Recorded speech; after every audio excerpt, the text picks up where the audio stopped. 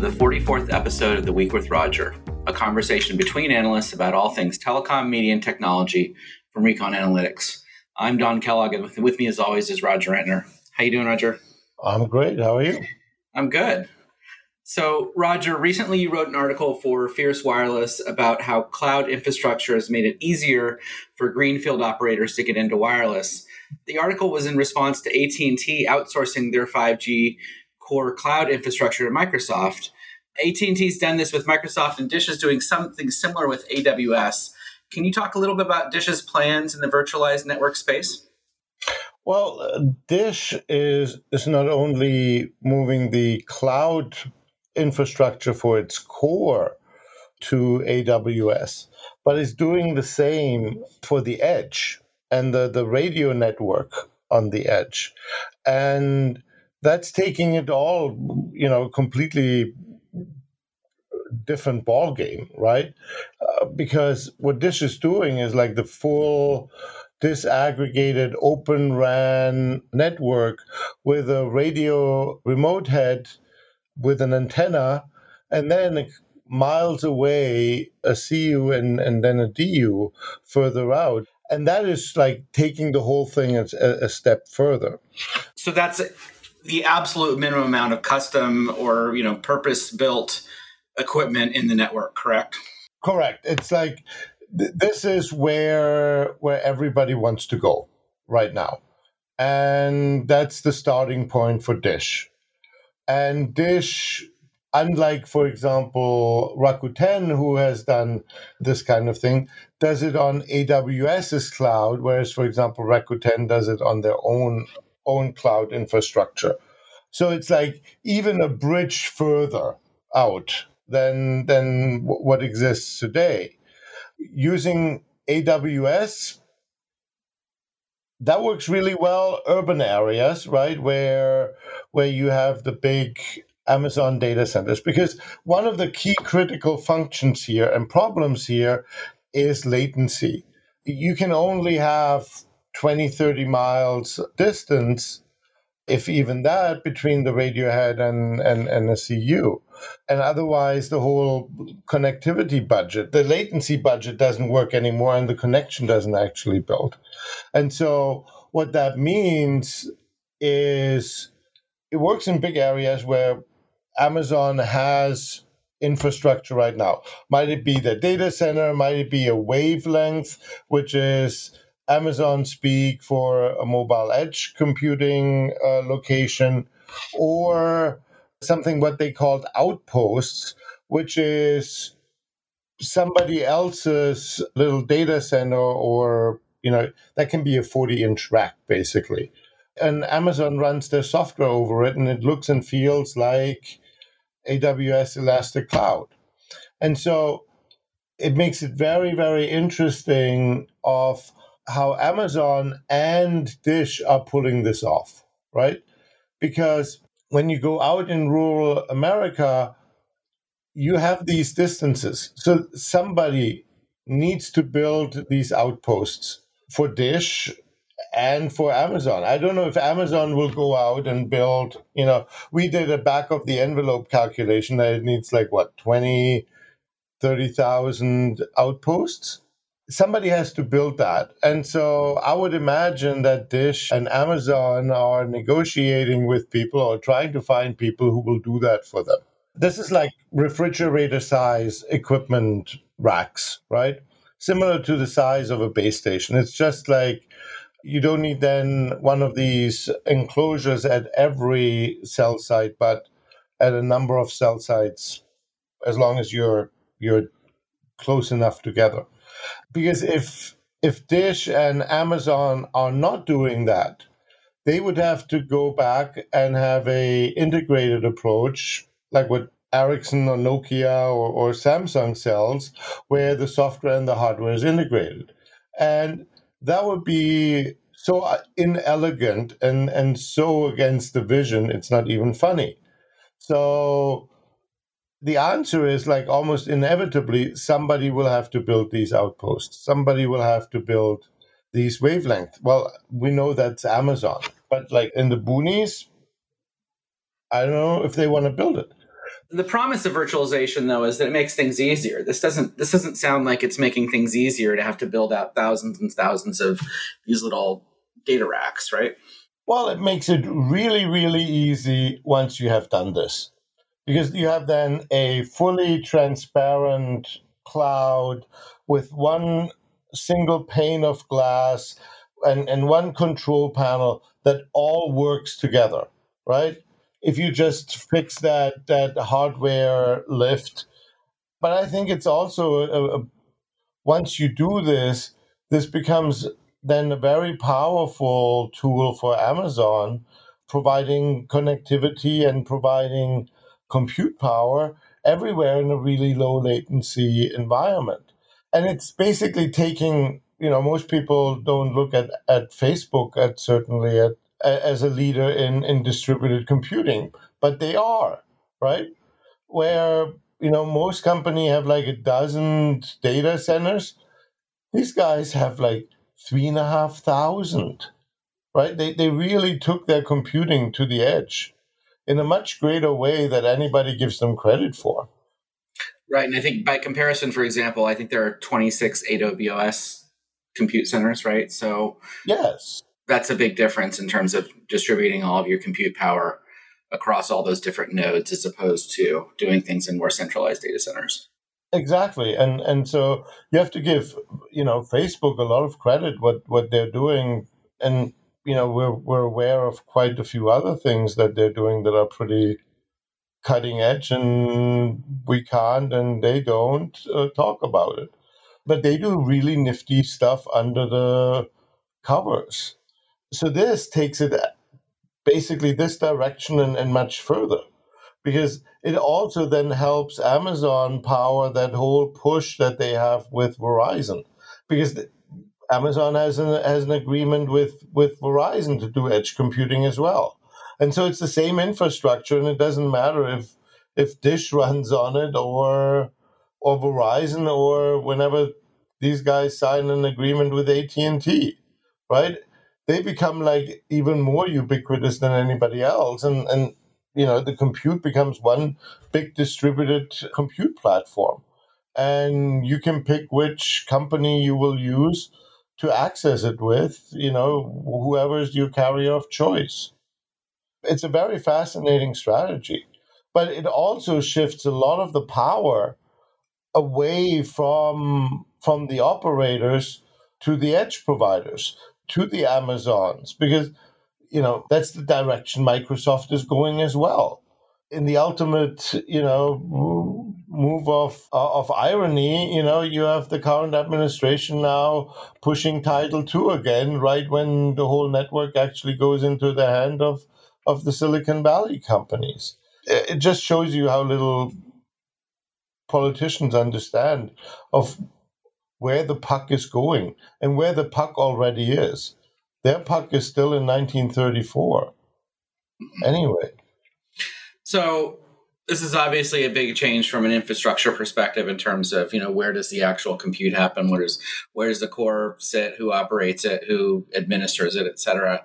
What does the end state look like? Is this something everybody is going to be running, on a, distributed edge compute virtualized core at some point? Or is this something that, you might see some carriers pursue and operators pursue, but other folks that, for example, may have large legacy holdings in terms of legacy equipment networks might not. What are your thoughts on that? Well, everything will be virtualized, the core and the edge and the radio access network.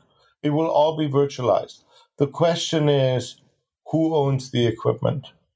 Who is actually owning the underlying hardware for this?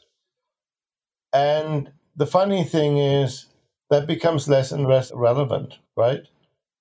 And the software becomes more and more important. And so an operator, which we always looked at a hardware centric operation, is becoming extremely software centric. And somebody like an Amazon or Microsoft that we looked at very software centric become actually very hardware centric.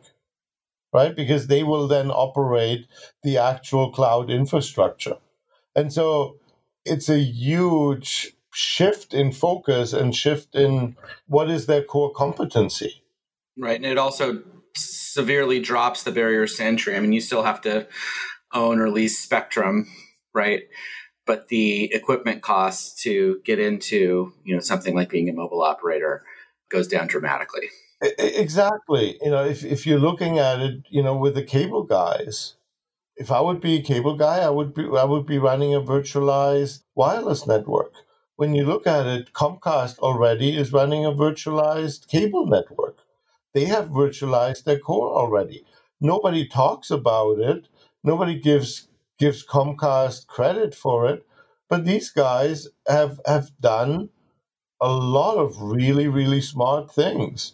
And then they probably threw the key away and said, like, shut up, don't talk about it. Because it's a key competitive advantage for them. Well, and we'll see examples of these networks pretty soon, right? Because Dish is launching by the end of the year, right? According to their financial statements and statements to the press and such. Cable guys, should be probably next year or something like that, right? And AT&T is transitioning over to Azure for operators as well, right? Yeah, So for 3 years. But that's like the least visible and noticeable thing. The only way we notice that this has been shifted over from AT&T to Microsoft if something goes horribly wrong, right? Other than that, this is completely transparent for customers. well, maybe we'll have to do a special report from Vegas when Dish launches their network in Q4. How about that? How about that? And they're building also in Florida, right? Yep, Which in are like Orlando. the two easiest to cover areas because you know exactly where people start and where people end. In one place, there's a desert, right? And in the other place, there are oceans and swamps. And crocodiles or alligators don't use wireless phones yet. So you know exactly where you have to build. So they at least publicly have acknowledged we're building out in the two easiest places, which is really, really smart, actually. Is there anything else we should be paying attention to in terms of virtualization right now? Well, I think they're all going at different speeds and a different corporate culture. And AT&T has much more of a culture of partnership, right? And outsourcing. Verizon is much more, we like to own and control this. So I would say like Verizon is probably the last to do this. But then you have a new leadership team. But I think that DNA is still pretty strong. Well, I mean, they're historically one of the most focused network organizations, though, too. So I think Yes. that plays in their favor, right? Plays in their favor. Also, they want to control things because if somebody points fingers, they want to make sure that they're the ones where the fingers point to, and so that they can mitigate that, and not that they have to say, "Well, we didn't mess up, our partner messed up." So it's all about accountability. At T-Mobile, I think it's all up in the air, right? T-Mobile is busy building out. And, when you listen to Neville Ray, he wants one throat to choke until he has built out. And when he has done that, when he has caught that ball that's right now in the air, I think he will throw up the next ball in the air and deliver a good experience, right? But Dish has to throw a lot of balls in the air, and they really have to disrupt the market not only with technical disruption, but also with market disruption. Because if Dish offers the same thing that I can get from you name it in this industry, whoop de doo, right? If they offer it at a lower price, well, I always say like competing on price is like competing for idiots. You don't need a bachelor's degree to know that if you charge less for something, that more people might buy it, right? On the other hand, Stella Artois, the beer brand, had for a long time the tagline reassuringly expensive. You can be too cheap, right? And so Dish has to find that sweet spot where they charge enough to be sending the signal that this is a quality product, and low enough that it makes people to switch. Well, there's also the marketing part of the equation. I mean, the Yeah. wireless industry is littered with small MVNOs that have been unable to break out, right? And I think part of that is because you really have to spend huge amounts of money to match the messaging that's coming out of the big carriers in terms of their prices and promotions, right? Yes, and typically MVNOs have.